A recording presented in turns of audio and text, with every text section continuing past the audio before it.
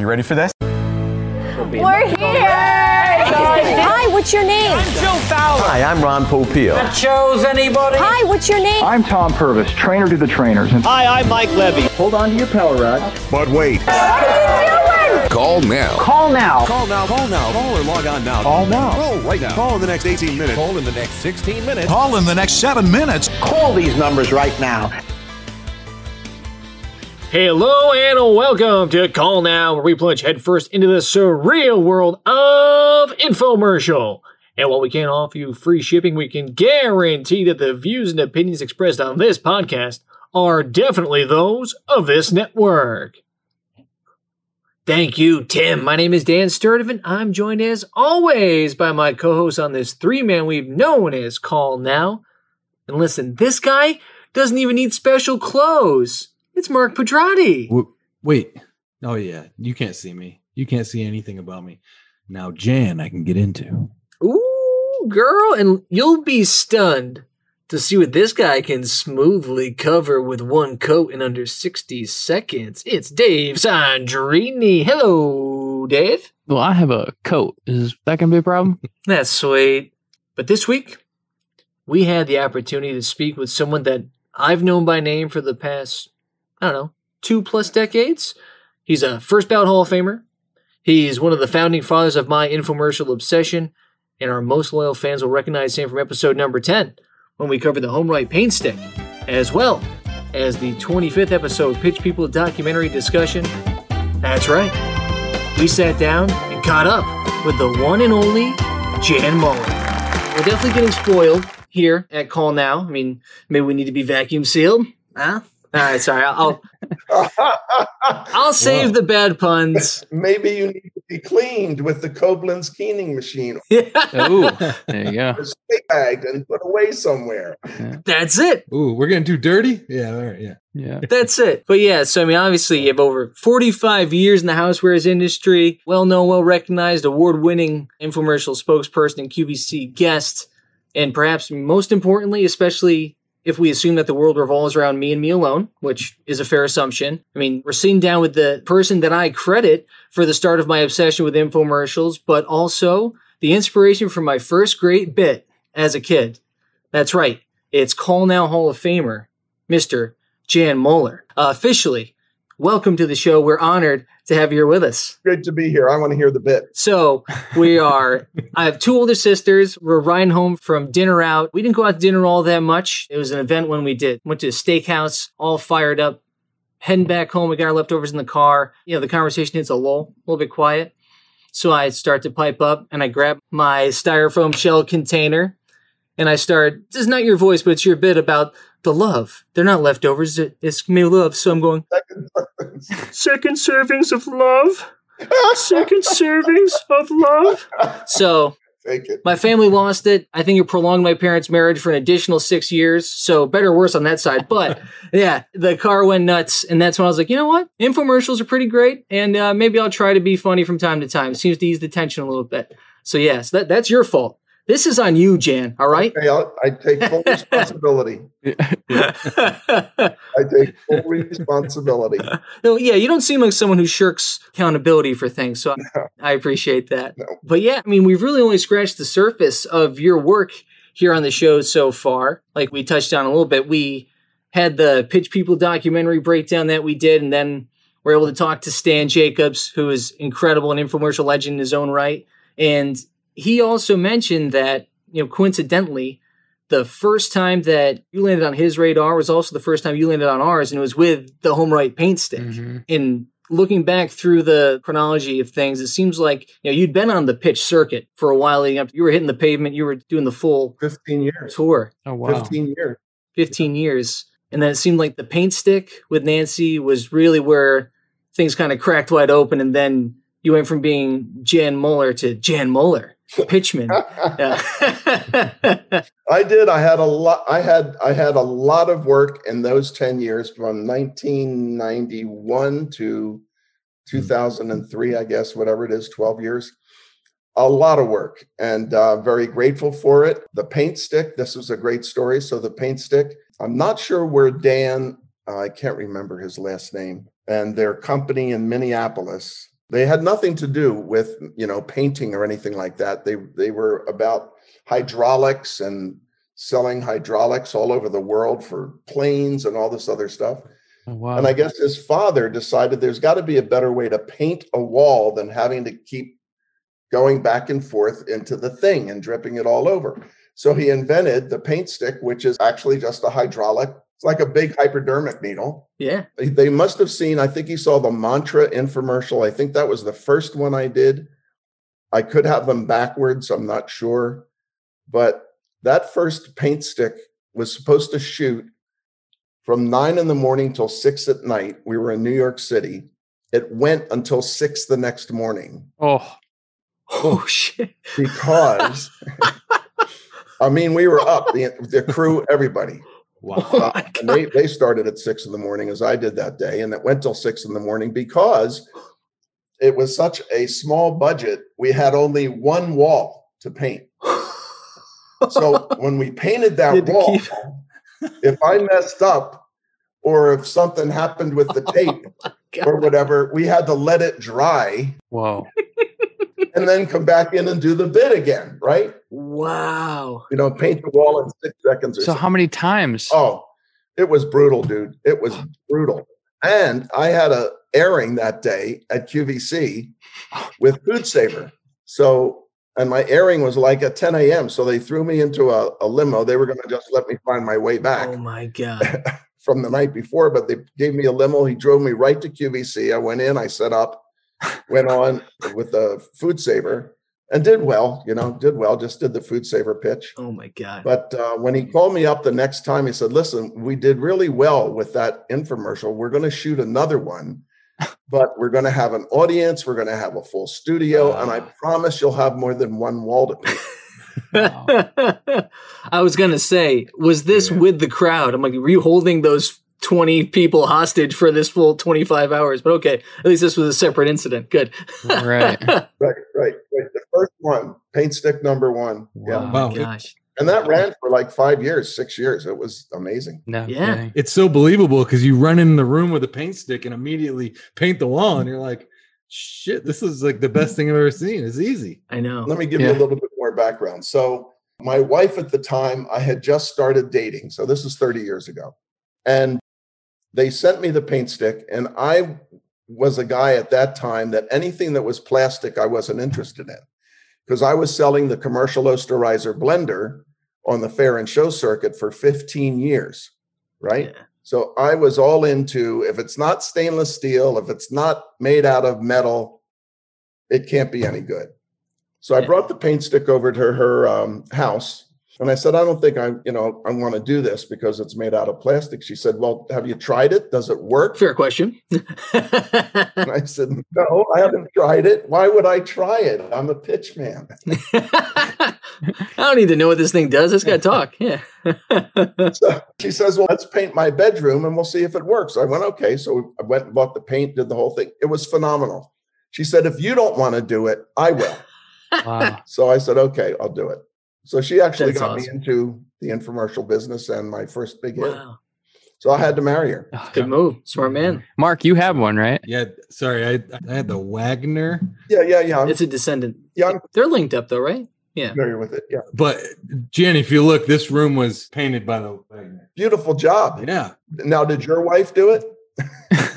she went around the door, did most of it, but no, She did the quick painter. Good job. Nice color on that wall back there. I like it. I was already married at the time, so it wasn't like I was courting at that point while we were contemplating the painting. So Okay, that's a good move. That's always good. You were secure enough to do your own painting. Yeah, that's a good one. oh man, That's great. Was that the first time you had worked with Nancy? Because I know that obviously you two with the Food Saver is kind of its own, to me, legendary run of things. I always wanted to work with Nancy in every infomercial. I pushed for them to hire her for everything that I got hired for. And the reason is because when we met on the paint stick set, she was so darn easy to work with. Pro. She just, nothing bugged her, nothing bothered her.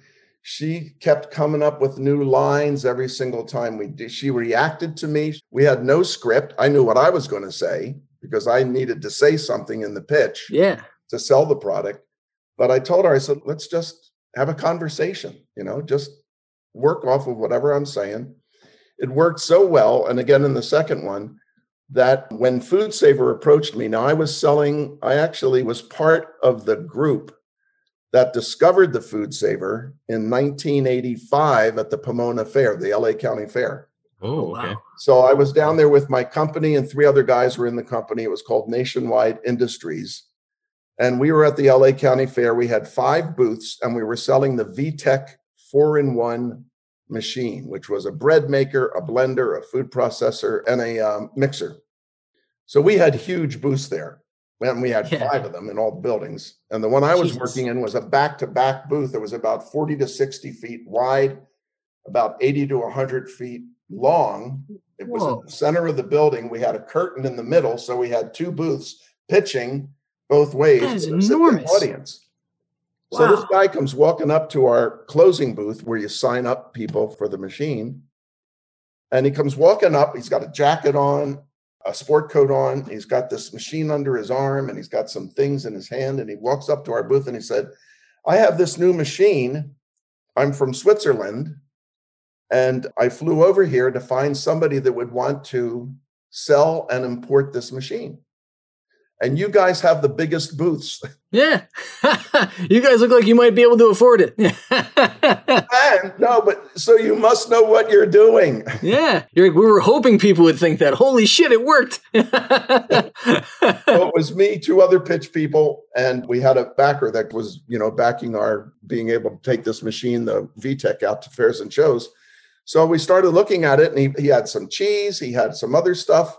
And he literally did the demonstration right there on our little table. So my partner, Bob Warden, who's another guy you should have on. Love to. Said, we got to do this. And I said, Bob, we're right in the middle of launching the VTech machine. I mean, this is what, no. This is a breakthrough. This is something. I said, okay, great. You just talk with him about that. I'll get back up on the box and start my hour. So anyway, short story, I left that company. I moved to Hawaii, started another pitch business. And Bob and Sintra, his wife, Sintra Warden, they took on the Food Saver and they did the first Food Saver infomercials. Whoa. Now, I don't know if you remember them. They did like 2 or 3. They were in Costco. Oh, get out of here. They shot everything in Costco. The whole thing? Wow. And they were phenomenally successful. I mean, the machine just took off. Then I came back to the mainland because Bob talked me into it. I came back to Food Saver Company in 1989. And in 1993, 92, 93, the then president of the company said she wanted to do a Food Saver infomercial. So I said, great, you've got to hire Stan Jacobs and you have to hire Nancy Nelson. No kidding. She said, no. I have somebody in the business that's been doing commercials for years. Different sport. And he hasn't done an infomercial, but he knows he's sure he can do it. I said, you're wasting the company's money. You need to hire Stan Jacobs and Nancy Nelson, and we'll have a winner. I've already got the pitch. So just film it. No. So we shot that. It failed miserably. So she hired Stan and Nancy. Of course. And then we had like 4 or 5. Easy fix. We've shot a new one every 2 years for 10 years. Man, if only someone had told her that up front. I mean, yeah, I don't know. Where were we on that, Chan? Yeah. Well, that was similar to one of Stan's stories with Kathy? With Kathy. Yeah. When he's going, oh, we'll just get anybody to do this. And he's like, not anyone can just do this. Right. Get Kathy. Right. What he said was, and it's really true, is not everyone can cook and talk Same time. Yeah. at the same time and make sense and sell the product. Yeah. Yeah. So that's because Kathy was a pitch person. So the most successful infomercials have been, most of them, most successful ones have been with people that learned how to pitch. Yep. Yeah. And the most entertaining ones. Yep. Oh, you're so sweet. Who was that? No, but no, seriously. That's it. Yeah. No BS on that one. I feel like we're getting to the point now where we can sniff out if it's a true pitch person or not. Oh yeah, easily. Yeah. Yeah. Easily. Yeah. On that concept and topic of like the true pitch people thing, you guys were back to back in the Pitch People documentary with Chet. Yeah, Chet and Aaron. With Chet and Aaron. And do you actually study like with and from Chet? Was that part of your foundation of getting into the pitch business and kind of learning the craft? So in 1976, my son was 5 years old. My wife was pregnant with our second child, due in August, and we were at the Del Mar County Fair in San Diego. And we would go every year and we would bring just enough money, $20 or $30, to buy the commercial Osterreicher blender. And we would go there and stand and watch him put the egg in, and it would come out the strawberry milkshake. And he had on this white, medical thing, and he had a microphone and the lights and the mirror. And every year we would go, it would be $10 more, and we couldn't buy it. So this particular year, I was out of work. I had done a lot of things over the last 5 years, but I was out of work. And we went to the fair, and I saw him again, and I was so enthralled with the whole thing. I walked up to him at the end of his pitch and said, "I want to do this. Would you hire me?" And he said, "Go away. Don't come back. I'm working here." So I went away. I came back an hour later after he was done his next pitch. And I said, "Listen, I know I can do this. I want to do this. Hire me. Teach me how to do this." He said, "Get out of here. I don't hire people. We don't hire people. I do this. This is my business. This is all I do.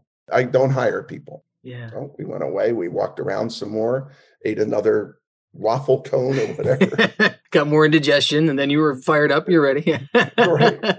Exactly. Came back again, and he said, "All right, listen, give me your address," because back then you had to give somebody your address for them to send you something. Oh, yeah. Mail, right? Mail? What's that? Give me your address. I'll send you the pitch, and you need to memorize it. Meet me in Ventura, and I'll pay you like 40, $50 a day. It was a 5-day fair, and we'll see if you can do it. Wow. So I memorized it. I had a machine. I think he sent me a machine. He may not have. No, he hadn't sent me a machine. I just memorized the script, the pitch, and went there to Ventura. And the Friday that he took his girlfriend, who was the other pitch person with him there, took him out. They said, "Listen, nobody comes here on Friday nights. It's beer night. So you'll just get a bunch of people that are drunk on beer. Good luck." You'll get some people coming back to pick up their machine. If you want to try and practice the demo, go ahead." So I did. I got up there. I put on the microphone. I had the script right next to me, and I'm reading it while I'm fumbling around and doing this stuff. And like halfway through, I look up and I've got like 20 people listening. Oh, shit. When'd you get here? So, yeah, no, I'm practicing. Go away. No. Shh, put your money away. I'm working here. Stop. Right, exactly. So from 6 until 10 o'clock, when they closed the building, I just kept doing it over and over again. I sold like 20 machines. Whoa. I was hooked. Awesome. I was done. I called my wife and I said, honey, I'm hired. I got the gig. I'm going to be doing this. I'm making money. So that was Dave Sterling. Great guy. And he had been doing this since he was like, 18 or 19 years old. And I ran into him, I guess, when he was like 30 or 32, something like that. And so I learned everything I could from him. And then I worked with Chris Wilson. I worked with a couple of other people that were doing the blender. And I kept hearing about this guy, Chester Nairn, who was the best blender pitch man ever and had been a guy that had worked the fairs and shows with the Indian makeup and had done the thing, all that stuff. So funny. So I said, all right, I got to find him. So I found him somehow. And I begged him to go work the Big E with me in Massachusetts. Nice. Now, we couldn't get into the building because Ruby Morris would not let another blender joint into the building. Oh, yeah. Wow. Makes sense. So we had a tent. Now, I had never worked outside. I didn't know what a tent, how to do that. Blenders outside. Blenders Great. outside. So we had a big tent with the tent pole, and we shipped the joint there, the booth.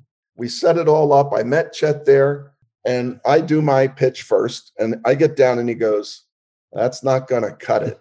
Now, I thought I was pretty good. I sold 20 blenders, bro. I thought I was pretty good. This was like 3 or 4 years later. I mean, I was really doing well. You're actually making money. Yeah, you're actually eating off of this. Yeah. So he gets up there and he starts out by going, "There comes a time in every man's life when he has to go to work. And it looks as though that time has arrived for me. So if I can gather together 2,000 or 3,000 or less, and from the looks of things, it's going to be a lot less, I'll show you some of the unusual characteristics of these machines. Now, I like to start out with what I refer to as the easy job first, dry grinding. And I was blown away because this was, what was he talking about? What was he doing? Yeah. But what he was doing was he's doing what we call the bally, which is to get people to stop. It's the snake gambit, the same thing he did for Yeah. the Medicine Man, the aspirin one. Yep. Exactly. Right there. That's so sick. Yeah. So I worked with him for those 17 days. I worked another fair with him. And he didn't tell me I couldn't have everything, but I did steal everything. I still do. If I was doing the blender pitch today, it's word for word his demo. And it's a 45-minute long demo, not a 20-minute long demo like everybody else. Wow. Wow. But his closing rate was huge.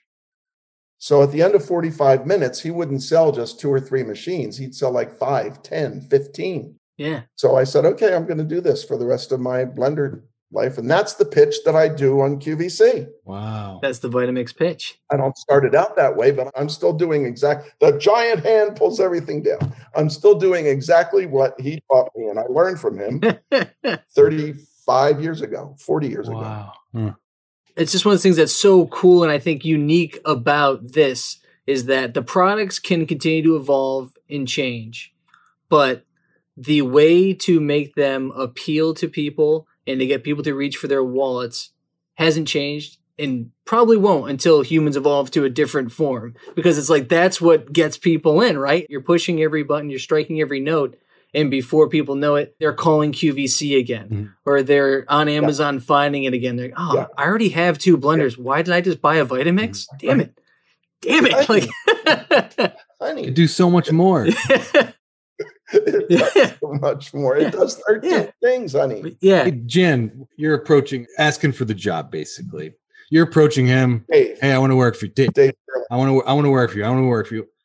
What made you want to do that even before that? What made you want to be like, oh, this is something I can do? Like, I'm interested. Obviously, that's not just like you didn't have an epiphany that day there, but there was something, there was a fire in your belly, not to be too cliche. So probably 2 things. First, my history as a kid. And then secondly, broke. We took the bus there. We had no car. I mean, I did not know what we were going to do to pay our rent. Back then, we were renting a house in Lemon Grove for $150 a month. I mean, if you can imagine, a 3-bedroom, 2-bath house, $150 a month. And I'm, concerned, are we going to be able to make that payment? Damn. So I needed to find something. I had been a hair cutter. I had been an ad salesman for a newspaper. I had been a mason tender. I had done all this different stuff, but I just couldn't find something that I wanted to keep doing.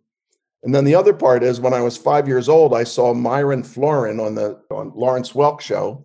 He was the accordion player. I know this is hard for you guys to think about that far back. But anyway, he was the accordion player on each week. I saw him and I said to my mom and dad, I want to play that.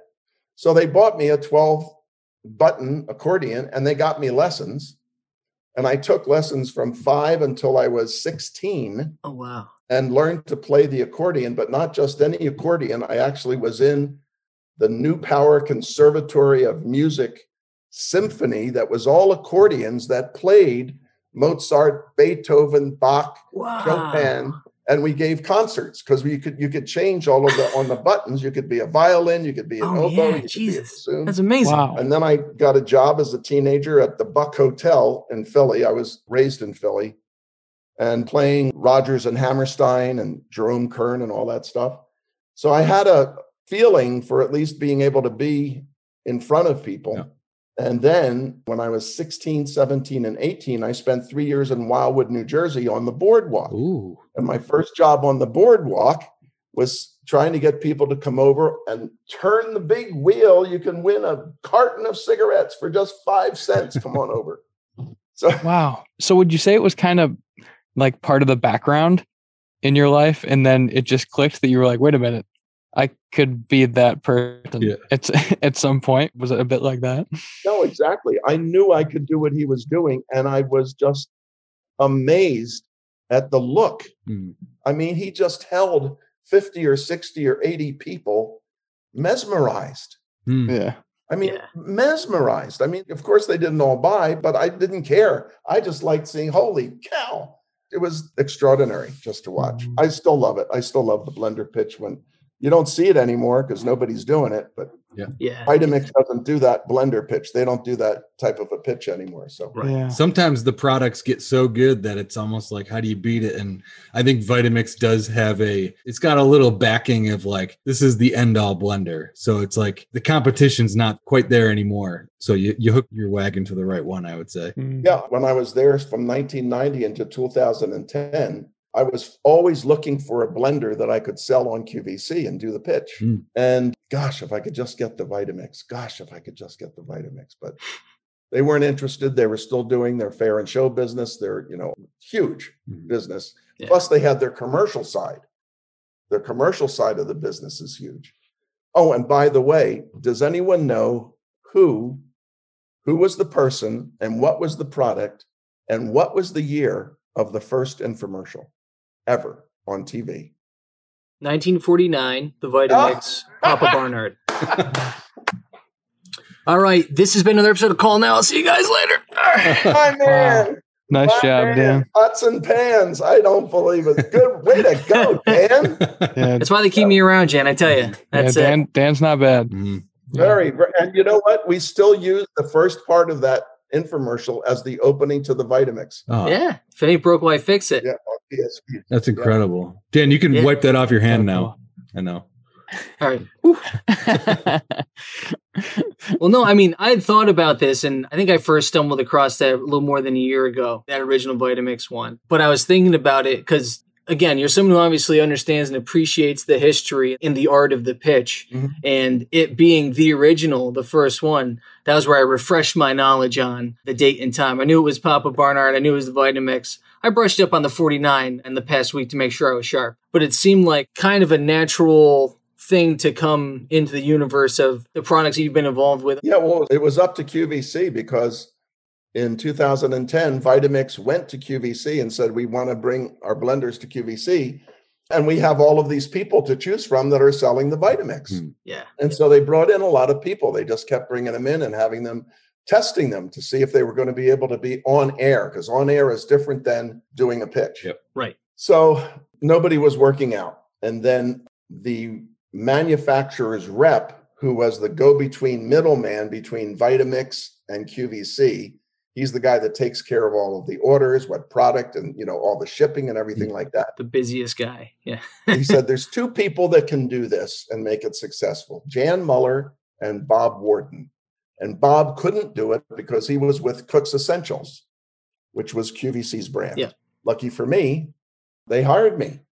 And we did that first TSV, Today's Special Value, with Jane Rudolph Tracy in January of 2010. And we sold it out 3 times that day. Wow. Decent start. 3 times. They had no more machines. Actually, they couldn't even ship in any machines. Like for a month or 2 months later, they had nothing they could even build and do. So QVC was very happy. Vitamix was very happy. I was very happy. And it's continued. And it's odd that you could be selling a $400 to $500 blender on QVC regularly for 11 years. And we've sold over 1,100,000, right? That's insane. Yeah. Well, that's one of the things that we talk about with a lot of the products, especially coming out of the fair circuit of things, where it's always like, keep it in denominations of money people have in their pocket. So it's always like, all right, 2 payments of 20, that sort of stuff. You want to keep it like, what can you hand me? Yeah. And then to be able to pivot that to top shelf, it still doesn't make sense to me on how and why, but I question it. I guess at a certain point, value comes through. And it's like, well, forget the number. You have to get back to, what are you getting for the number? Exactly. Still scares me, being honest with you. As Chet would say in his pitch, you really do pay for what you get, but then you get what you pay for. That's beautiful. Yep. It is Shakespeare. And it's kind of like with all-clad cookware. Their pans, the cast iron stuff, they're $200-$300. A set of all-clad is like $600-$700, $1,000. But you have that cookware the rest of your life, no kidding. Yeah. And it will that's get passed down to your kids. And I've already passed down. I bought my first Vitamix in 1990. That's when they switched over from the stainless steel container to the first polycarbonate container that you could see through. And it was called the Total Nutrition Center.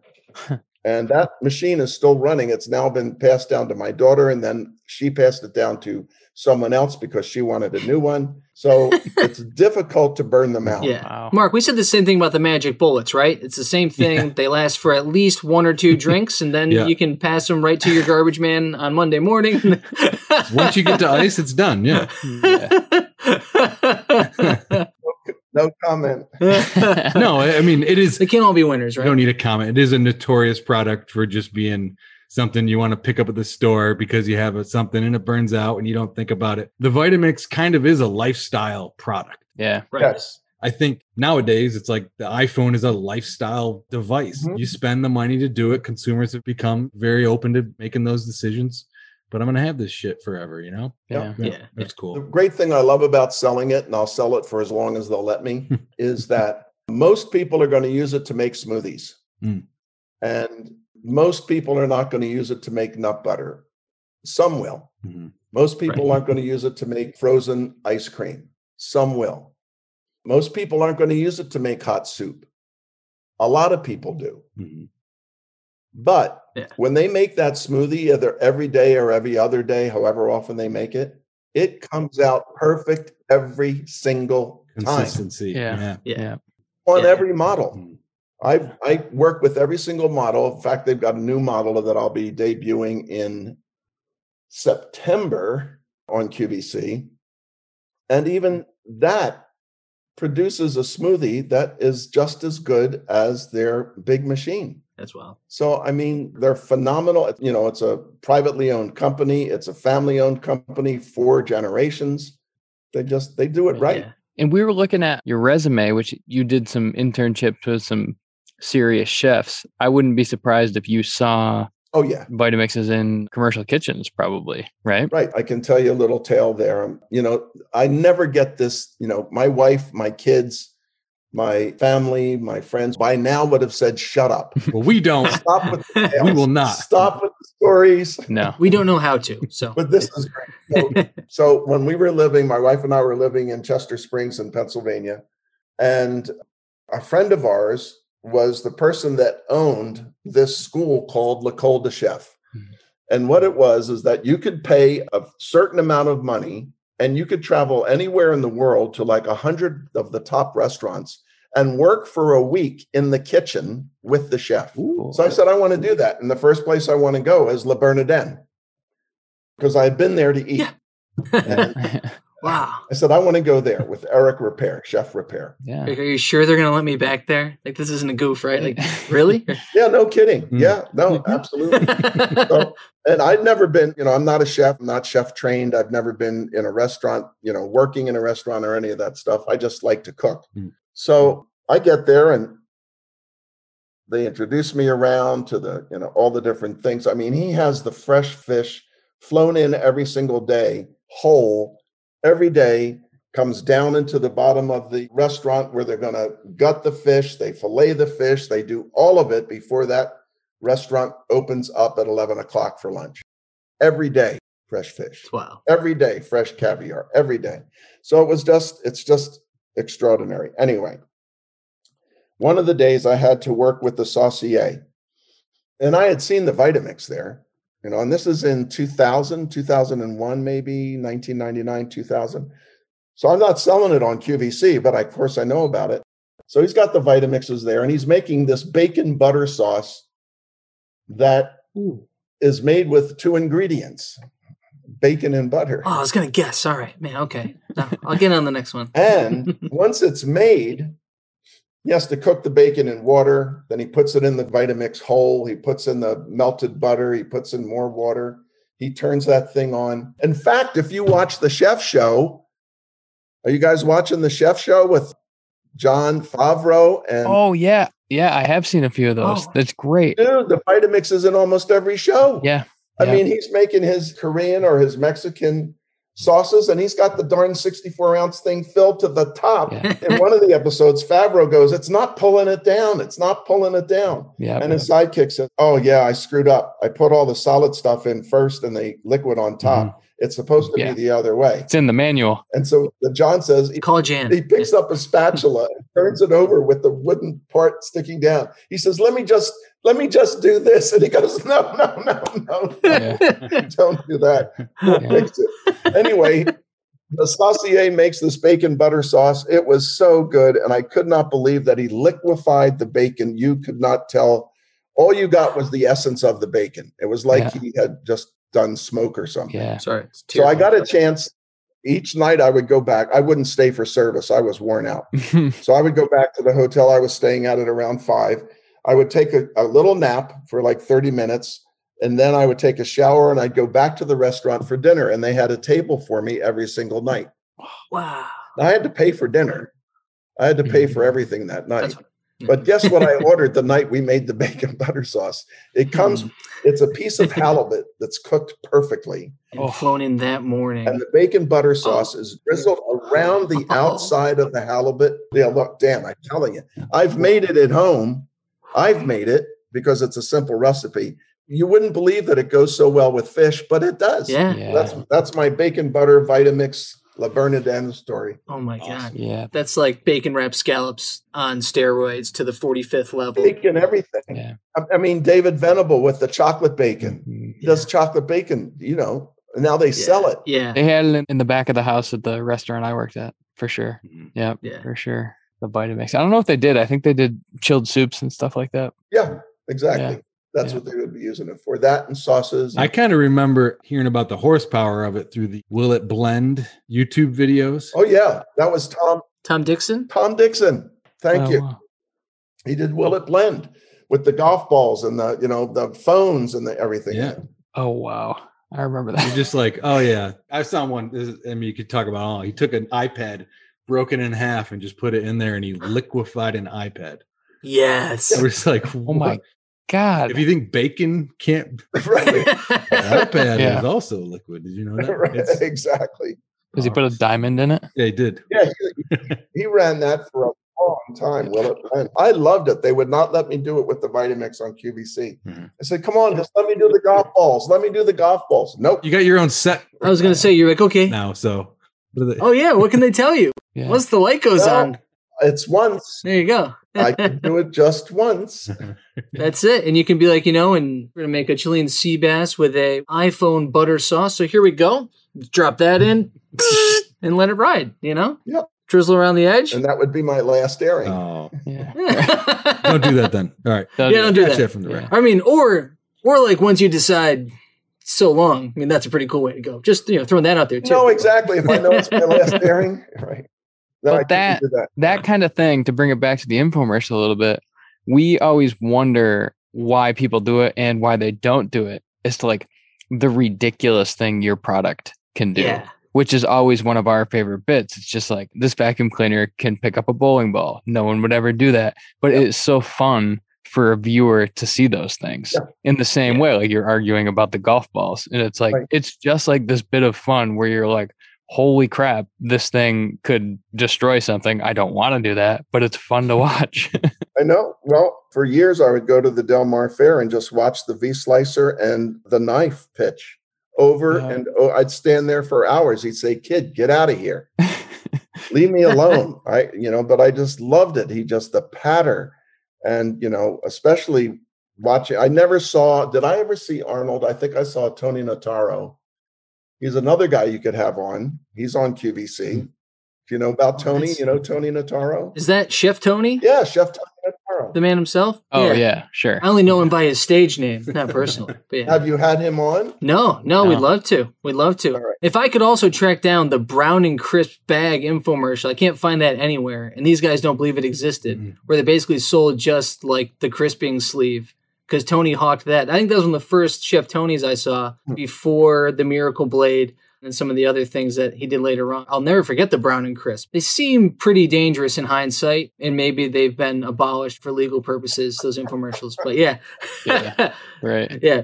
Tony would definitely be another trip. All right, cool. Yeah, no, I've got his info, so I'll send it to you. Awesome. Appreciate it. And I'll see if I can find Bob Warden. Well, yeah. Well, you and Bob, you guys wrote a book together, right? One of your cookbooks was with Bob, right? Yeah, we did, because he had been doing cookbooks for QVC for all of the products he was doing for Cook's Essentials. So the slow cookers and the pressure cookers and all that stuff. So he's writing cookbooks. Got it. Okay. But he had a very successful cookbook with how to buy in bulk, teaching people how to be able to go to places like Costco.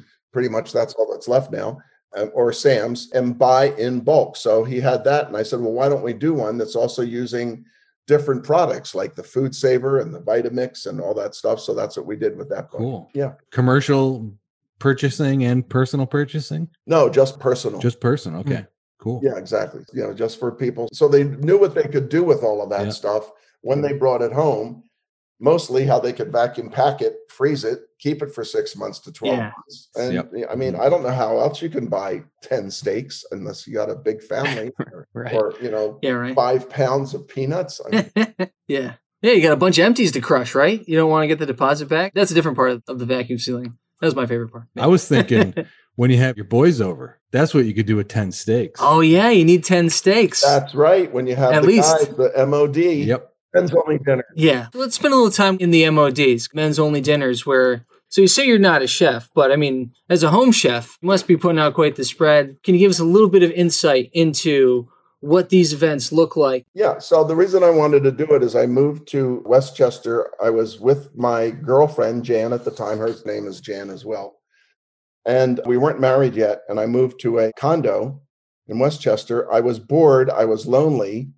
And Bob Warden was there, and Rick Domeyer from QVC was a host, and Bob Bowersox, who was the host on QVC at that time. And I was friendly with them at QVC, but I said, you know, I'd like to get to know these guys better, so why don't I just invite them over for dinner, and maybe we can cook together. So I think we made pasta one time together, and then it evolved into like ending up with 40 to 50 guys on the list because the word got around. Wow. So the most we ever had, I think the most we ever had for dinner was 8 to 10 guys. That would be the most. That's a lot to cook for. Yeah. Typically I would do braised lamb shanks, or I would do paella or something like that along that. But we would always start out with, you know, either cocktails and champagne and appetizers. Somebody would bring apps, and I would be cooking all day or 3 days if it was short ribs. Yeah. And it was always, not always, but mostly around the Philadelphia Eagles football games. So it's usually around a sporting event, right? Mm-hmm. It was just great. I was afraid we go down this path and you bring up the Eagles because, so the three of us are from Massachusetts, but Mark will be your designated ally. For some reason, he was raised as a Dolphins fan. Dave and I are big Pats fans. So I did say that we'd have to let you enjoy the Philly special. What's that? What's a Pats fan? Ooh, ouch. Harsh. Yeah. No, New England Patriots are clearly the best. Tom, clearly the best quarterback. I mean, come on. I always rooted for them because the Eagles were never in it. Yeah, right. So, but my buddies hated me because we would watch the playoffs. We would be cooking and watching the playoffs. And of course, the Eagles wouldn't be in it. Or if they were in it, they went out. And it was always the Patriots. So it seemed like it was mostly and they beat us like 3 points, right? Yep. Yeah. T.O. Because our quarterback at the time decided to. He had a tummy ache, you know? It happens. Poor Donovan. Oh, he had a tummy ache. Yeah. Broken leg game for T.O. Oh, T.O. was great in that game. Yeah. He was great. Yeah, he's superhuman. Do you look back fondly on Foles? Or is it just kind of like a dream? It just came and went. Yeah, it was, because you can't imagine how crushed we were when Wentz went down. Yeah, when Wentz got hurt and just like Wentz got injured going for the touchdown. Yeah. I mean, really, we were crushed. Yeah, I thought they were dead in the water. We went, oh, this is great. This is great. Of course, this would happen to the Eagles. Of course. Right. Our quarterback goes out and Folsey comes in and lights it up. Mm-hmm. Yeah. Understatement. Yep. He just went good. He lit it up. Yeah, it was but crazy. That was it. Big Dick Nick. Yeah, man. It was like 5 to 6 games. That was it. Done. Super Bowl. Good. Got one. 1950. We won the National Football League with Chet Ben-Narek and Tommy McDonald and Norm Van Brocklin. Nice. And then we lost in, I think, 82 when, Jaworski? yes, Mhm. The Jaworski Yeah, years. probably. Jaworski Yeah. A years. little bit of Herm. And who was 92, 90? Who was the guy that coached the St. Louis Rams to all of those? Vermeil. Vermeil. Yeah. Vermeil. He was our coach. Dick Vermeil, yeah. And we lost Mm. to the Yeah. Raiders. It was great to win, but it's not nearly as good as winning every year like the Pats do. Yeah. Yeah, we're spoiled, which is nice. I don't know what it's like, by the way. Yeah, I know. Still waiting. Mark's a Dolphins fan. Where? Miami? Yeah. Yeah, no, you needed to have been born when I was born, and then you would have watched the Miami Dolphins crush everybody. 72, They 73. were monsters. hmm Don Shula, they were monsters. Defense, their offensive line, their backfield. 3 amazing running backs. Yeah. Yeah. Yes, Yeah. exactly. Right? Literally the definition of a juggernaut. Yeah. Yeah. Yeah. So for the MODs, so they're typically around the sports calendar. Do you have like rotating guest lists, like depending on the sporting event? Like, all right, these are my guys for the Kentucky Derby. These are the guys for the Super Bowl. These are the Masters crew. It kind of comes down to your best 3 or 4 buddies. Amen. And then if you want more than that, you'll put out an invitation. But I have 3 guys on the East Coast that have been my friends for 15, 20, one guy, 21 years, Tony and Angelo, and then Miguel. I'm going back in August and we're going out for a dinner, Nice. but it'll be a men's only dinner. Love it. Still food, still guys. That's great. Still counts. Yeah. That's it. Exactly. Just guy. Mhm. Yeah, you need that. Need a little reprieve. Mention the lamb, mention the short ribs. What would you say is your best dish, whether it's for MODs or in general when you're cooking at home? If you had to just dial up your best Jan Mueller, your last dish to go at your place, what would it be? I would probably make risotto. Yeah. You're not going for anything easy. Oh, it is. It's not that hard. It really isn't. Patience. And you can add anything to it. You can make anything out of it. If I was going to make a last MOD, it would probably be lamb shanks because the guys always tell me they love that the best out of everything I made for them over 10 or 15 years. The most requests was, please make the lamb shanks. Oh, nice. It's got to be lamb. Lamb shanks with the polenta or the mashed potatoes or Yep. That's one of my menu tests at a restaurant is what they serve with short ribs. If it's a polenta, you should get the short ribs. If it's a potato, maybe pass. That's one of my smell tests I try to do. Wow. Mm. Wow. Okay. Yep. No science behind it, just my own biases. No, but, you no, know. I got it. No, polenta. Instinct. Yeah, I'm like, they're putting in the time and effort to do polenta, not mashed potatoes. It's definitely not coming out of a bag, so I'm in. So all you guys, you're not all in the same area then, are you? We all grew up in the same area in the beautiful Berkshires out in western Massachusetts. Oh, cool. And we've all kind of spread across the state. So I'm out just south of Boston. Dave's not too far from the Big E in Central Mass. Yeah, I go every year actually. Yeah. Do you watch the Pitchmen? So it's funny because Dan orchestrated this whole podcast that we do. And then once we saw Pitch People, it triggered in me. I go, I've seen these guys. Holy shit. The Big E, I sat and watched them. And I think these days there's less pitchmen, but they're there. Yeah. It's nothing like in Stan's movie where he's talking about Atlantic City. I don't think it's anything like that. Yeah. But I know that one, it's funny you mentioned the tent because friends of mine had a product where they got put in a tent outdoors once and they were like, oh, we're screwed kind of, but they actually had a really high traffic area and a good product. Exactly. Yeah. Exactly. But it's funny because it's very political, like I can see how someone was like elbowing you out if they had the opportunity, but I love the Big E. Yeah, Ruby had the Vitamix in the building. He's gone, no, there's no way. Sorry. Yeah. Incredible. I was glad that we even got into the fair because, Yeah. it's tough. The fair managers don't like to duplicate products, even if it's completely different price point or whatever. Mhm. Yeah. They like to keep just one product in each thing. So you won't see more than one Ginsu knife. You'll see more than one booth, Yep. but you would rarely ever see Be the two. same. Yep. God. The Miracle Blade and the Ginsu knife, you would rarely see that together in a fair. And did you, Yeah. like in Stan's movie, did you guys stay on site in an RV? Hotels. Hotels, yeah, yeah. Oh, that's Yeah, the yeah. lovely, Yeah. lovely life of a pitchman. Oh God. Oh, yeah. yeah. Yeah. I started out in an RV because I worked with my wife with blenders the first 4 years with our kids. Mhm. And we rode around the entire country in an RV with a Wow. Great Dane and a Wow. rocking chair and 2 kids. Incredible. Wow. A Great Dane in an RV, amazing. Yeah. That's a movie. Oh, it's Yeah. fun. That's a hustle. That's a movie. Yeah. Yeah.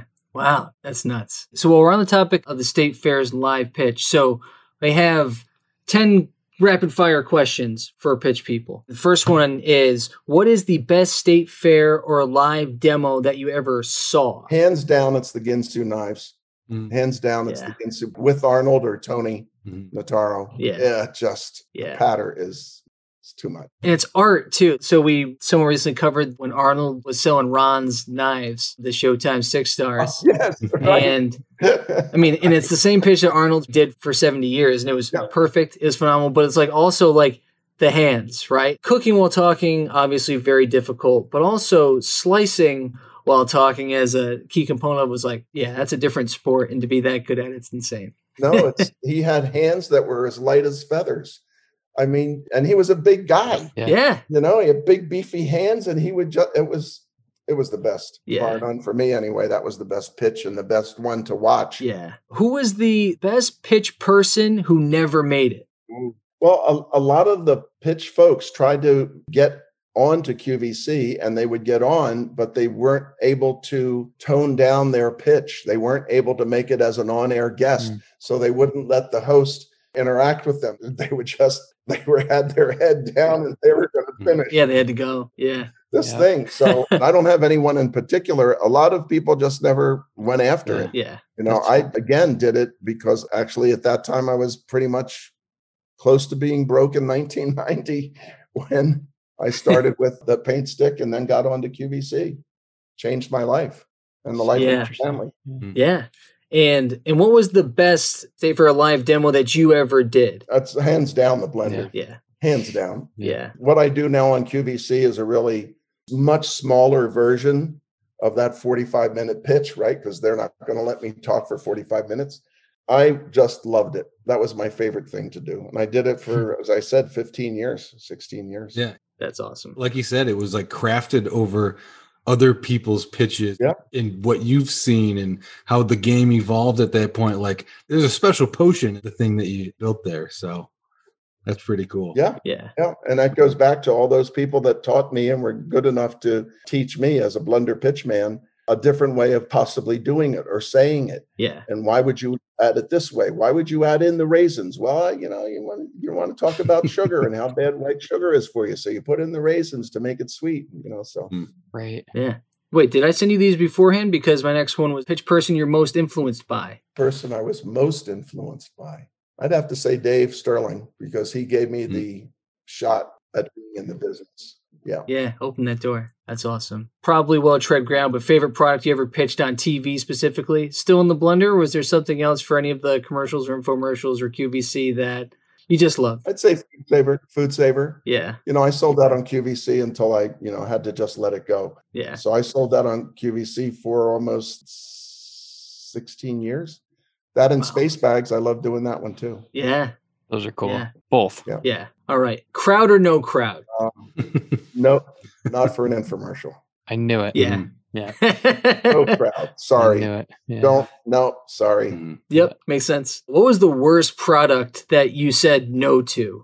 So something that got dropped in your lap and you were like, mm-mm. And you were right. It looked like a turd and it was a turd. There's too many to say. And if anybody's listening, I don't want to hurt their feelings. Right. All right. I mean, you don't have to be specific, but okay, we can jump past two. Yeah. The positive other side of that coin is, what is the product that turned out to be most successful that you said no to and ended up regretting afterwards? Oh, let me think. Everybody has had one, I think, so far. Yes. Yeah. But I've never said no to something I liked. Yeah. So I can't think of a product that I turned down One snuck by you. Yeah. that then became, no, I don't have one. Wow. Okay. You'll wake up in the Yeah. middle of the night and it'll be like Exactly. the iPhone or something. Exactly. Yeah.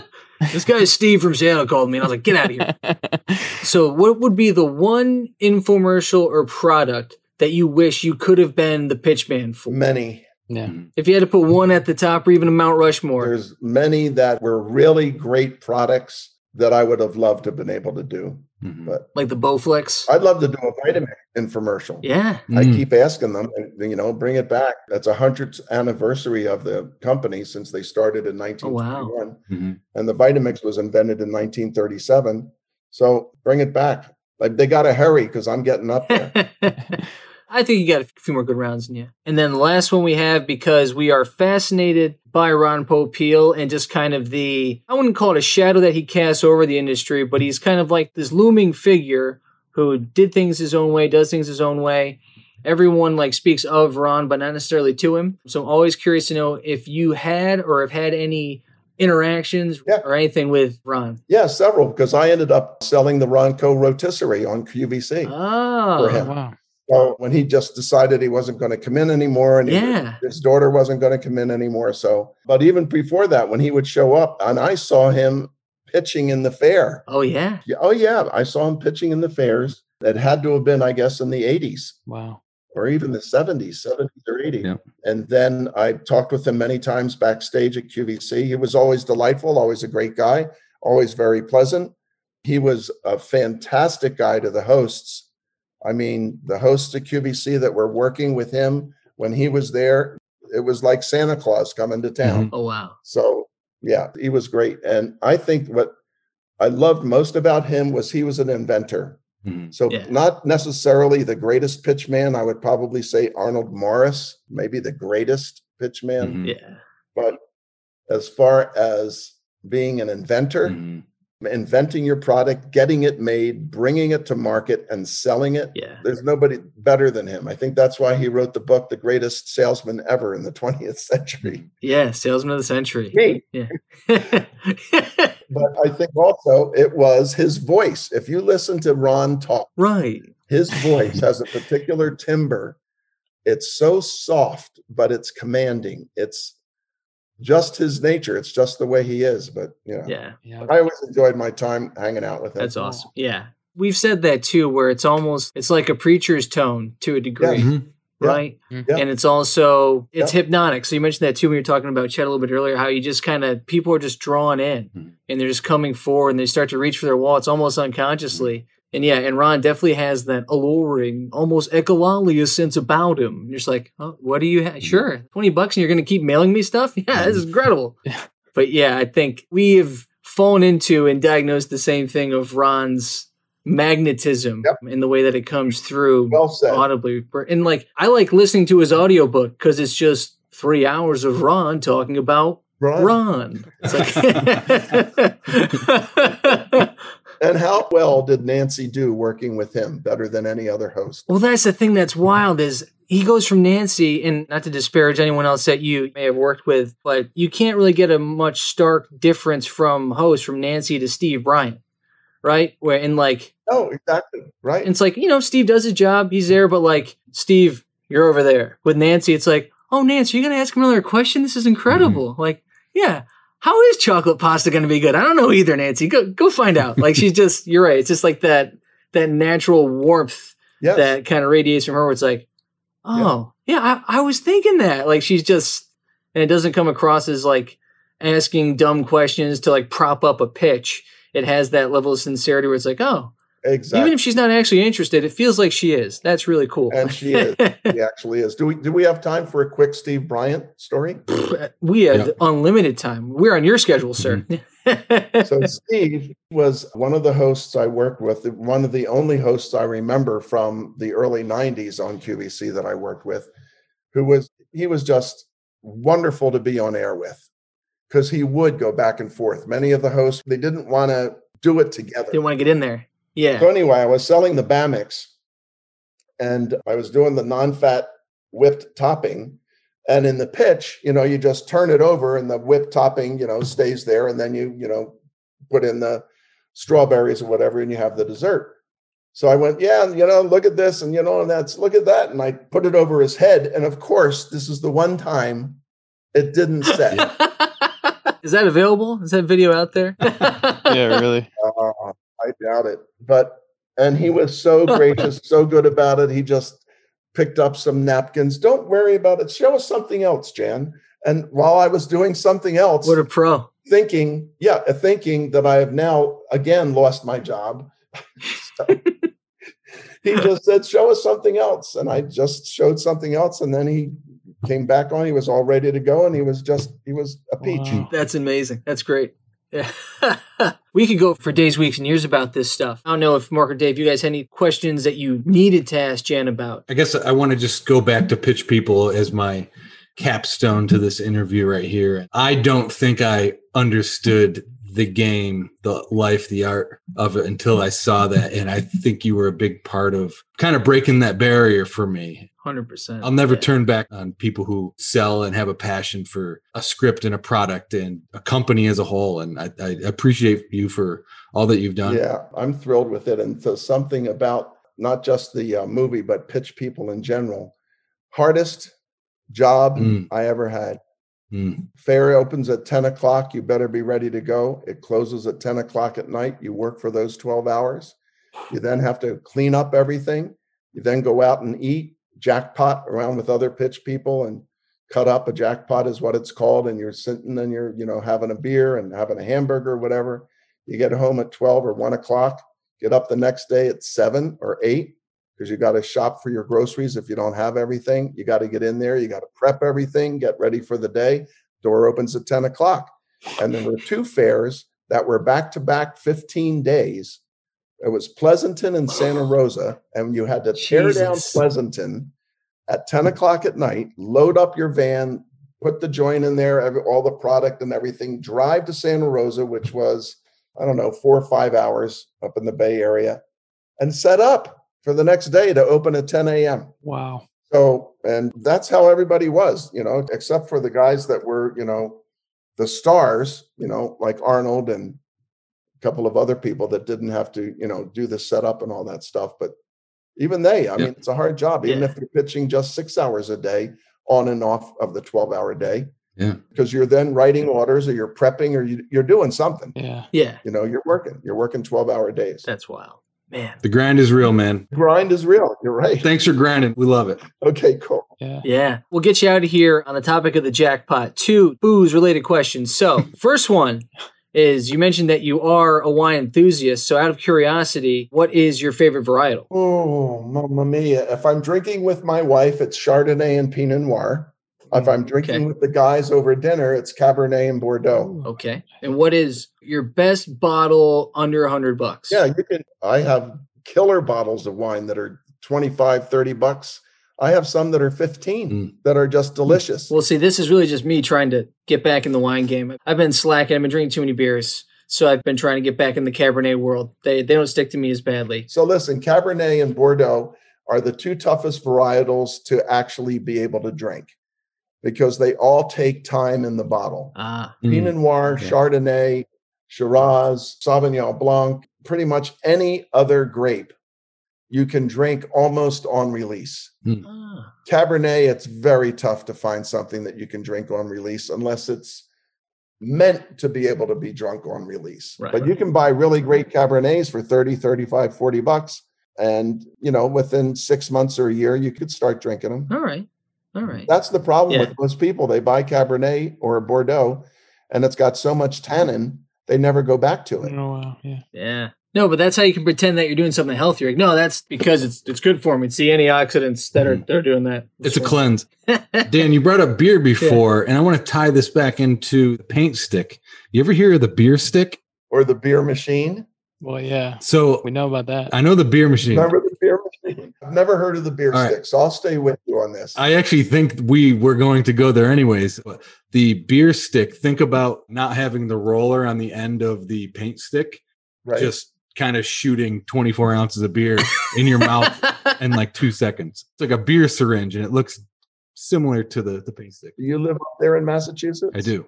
Okay, good. So you've been to way too many Pats games. That sounds like a tailgater's dream. That's it. Yeah. That's like the guy with the hard hat and the 2 tall boys. Yeah. Right? Or the water bottle on the back of his back. The Camelback, Yeah, the Camelback. Yeah, Mark, you're right. And Jan, the last thing I had a question about was the beer machine. So, I mean, it was a little bit of ahead of its time, right? Absolutely. It's funny. I told these guys 5 years ago, I was like, it's a craft beer bubble. I'm like, these breweries are all going to sink. This is ridiculous. I don't know how they're all getting loans. And now I'm like, I'm going to go drive 4 hours and go spend a few $100s for craft beer. I'm like, I'm obviously wrong, and I'm contributing to continuing to be wrong. Exactly. But the beer's delicious. But yeah, the beer machine, I saw that and I was like, where was this? Yeah. I know. And it just barely worked. It was too soon. It just barely worked. It made great beer, but we just couldn't get enough people to buy it. Yeah. And then there's this other one. The last one I'll leave you with is the Nuvo water conditioning system. Have you seen that? No, I Thanks. haven't explored it. Okay, because it's Nuvo, Nuvo, water conditioning system. And I shot this, I guess, about 10 years ago with Ronnie Lynch. And Ronnie also shot the Flavor Wave oven, where we took a turkey up on the top that was frozen solid and dropped it off Yep. the right? So we shot the Nuvo in Salt Lake City at least 10 years ago. It's still running. In fact, my daughter just saw it the other night. She said, Dad, I was out. I saw you with this water conditioner. You looked so young. Said I was. Like, that was almost a compliment, maybe? I don't know. Well, listen, your children, they always get a pass. Yeah, I get it. Well, that's awesome. Oh, man. So, yeah, we have to check out the Nuvo. But, yeah, were you before or after Mr. T became part of the picture for Flavor Wave? I was before. That's where they had to go from you, Jan. That's how you set the bar. They had to go to Mr. T. Yeah, I did 2 or 3 different versions of the Flavor Wave. They all worked. And then I also was involved with, I heard Dan talking about the Jetstream oven with Dave Dornbush. We went up there, American Harvest. The first cyclonic air. Yeah, exactly. Right. Bob Warden did that infomercial, but I don't think it ever worked again. Maybe too soon. People just didn't believe it. And now they're calling it air fryer. Yep. Oh, yeah. Yeah. All the air fryers, all that is Flavor Wave or a Jetstream oven. Yeah. We're well aware. I know. The branding of that is just next level. Yeah. I'm talking to the 3 aficionados of infomercials alive. Yeah. Oh, man. Yeah. It's quite a mantle. We need your help to get there, so we'll keep. It's going to be trending soon. You guys are there. Yeah. That's cool. Yeah, I mean, hey, feel free to, let us slip out on QVC sometime. It wouldn't hurt our feelings at all. But thank you so much, Jan, for the generosity of your time, for hanging out with us. It's been great to meet and catch up with you. And hopefully we can do this again sometime. Maybe the next time we break down one of the pieces of infomercial history from your past, we can check in again and get some real behind-the-scenes insight from you. You guys are delightful to be with, Dan, Dave, and Mark. So this has been a great time for me to spend with you. And unfortunately, I'll never be able to do it again. Yeah, well, it happens. I'm just kidding. Times are tough. I get it. Yeah. They're striking the set behind you, Jan. They know that you don't belong in there, so we'll let you go. Yeah. Exactly. The owners of the apartment are back. Get out. No. Thanks so much. Well, thanks first of all, for actually starting this whole gig call now. Yeah. Thanks to Stan Jacobs for you guys asking him if he could get in touch with me to do this. You're here. And I love it. I think it's great because the infomercial business is like the stepchild or the hidden business of the world.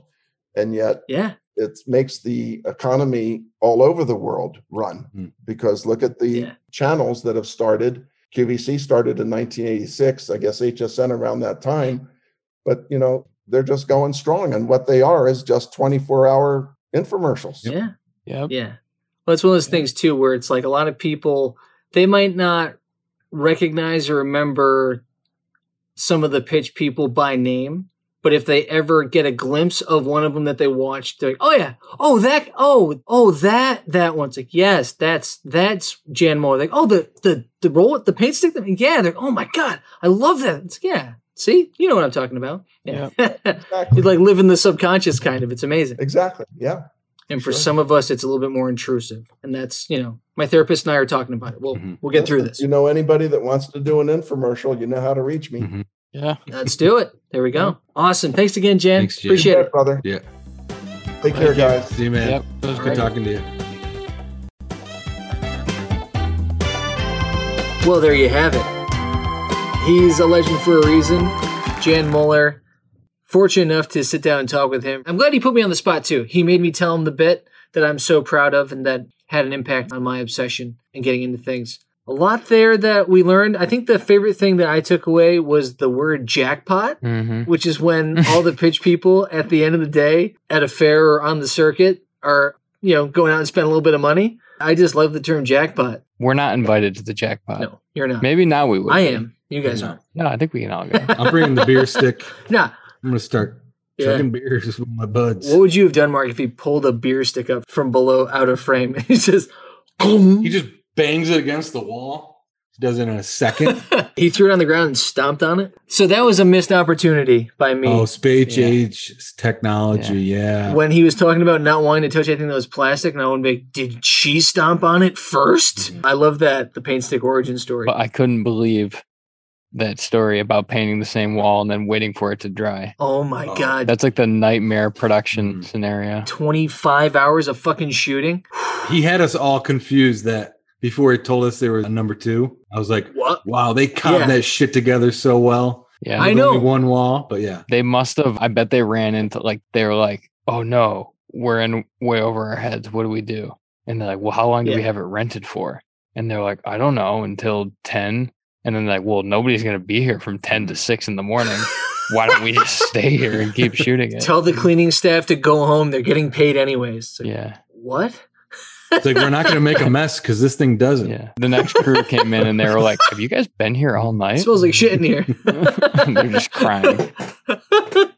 Smells like eggs, but we didn't bring breakfast. What happened in here? Don't worry about it. It's just How not- could paint smell 8 times as painty? How could chocolate paint smell that bad? Yeah. The continual love affair for Dame Nancy Nelson continues. Really? Yeah. Common thread. Yeah. Underdog. Steve Bryant's a great guy. Mhm. Whoa. Mhm. I mean, I guess, you know what I think it probably is one, you can't judge people by their social media. And 2, probably the people who make it in this business actually do have to be pretty fucking good, Yeah. despite what we might think about them for some of their antics or the way they come across.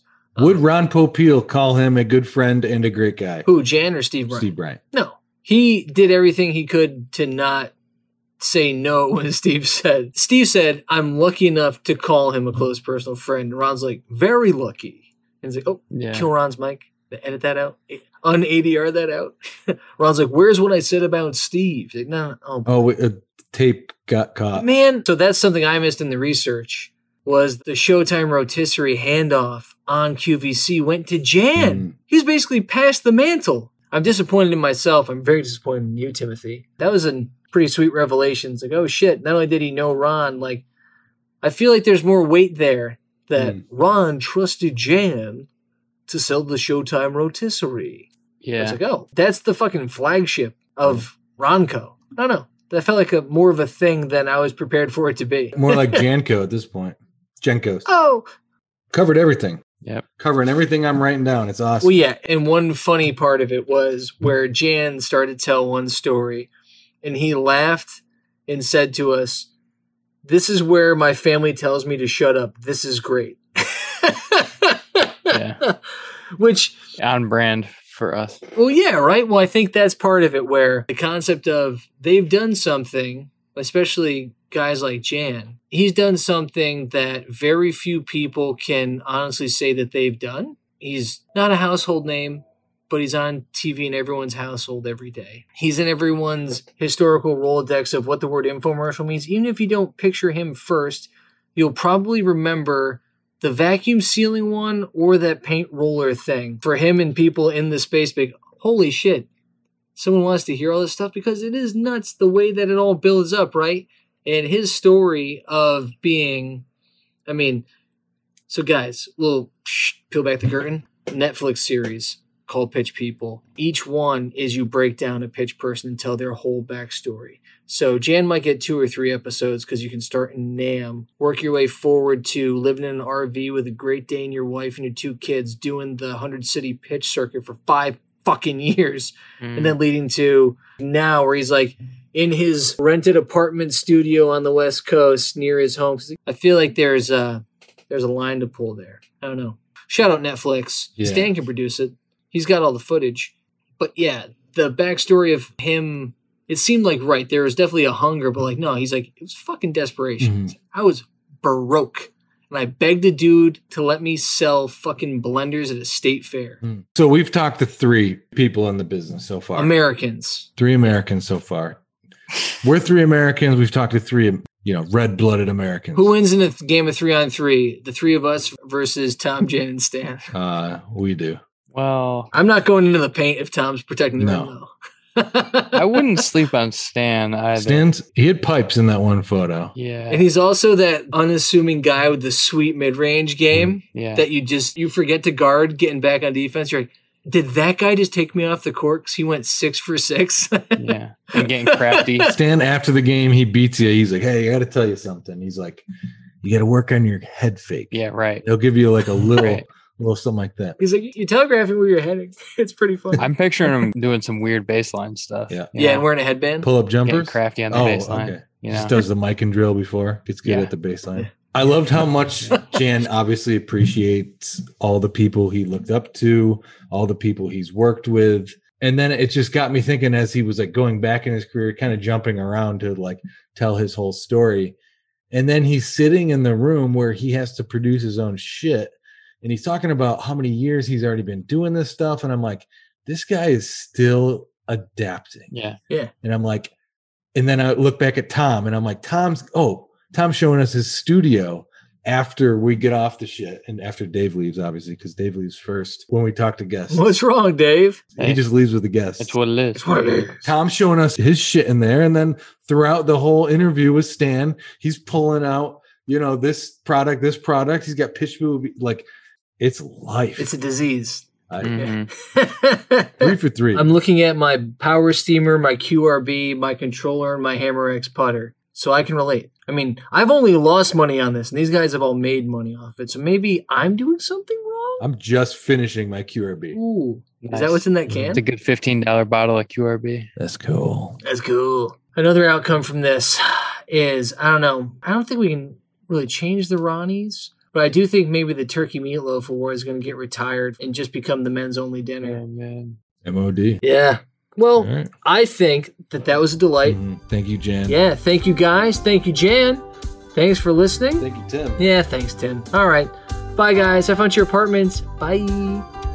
Thank you all for tuning in. Please don't forget to subscribe, like, or follow on your preferred podcast medium. And for all things Call Now, visit callnowpodcast.com. And if you want to connect with the boys, you can find them at Call Now Podcast on Twitter and Instagram, or send them an email at callnowpodcast@gmail.com.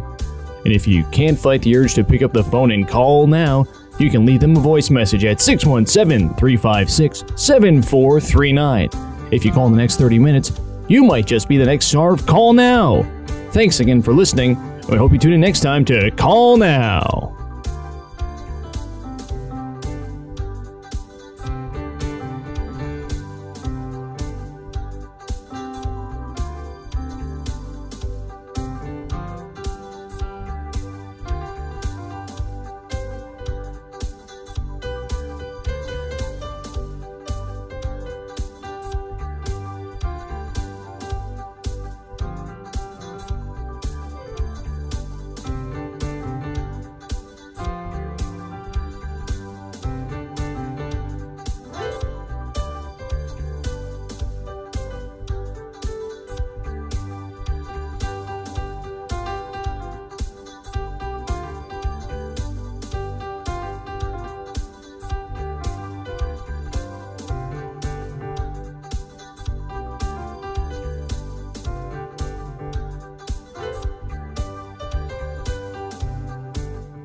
Thank you for listening. This has been a B+ effort. We'll try harder next time.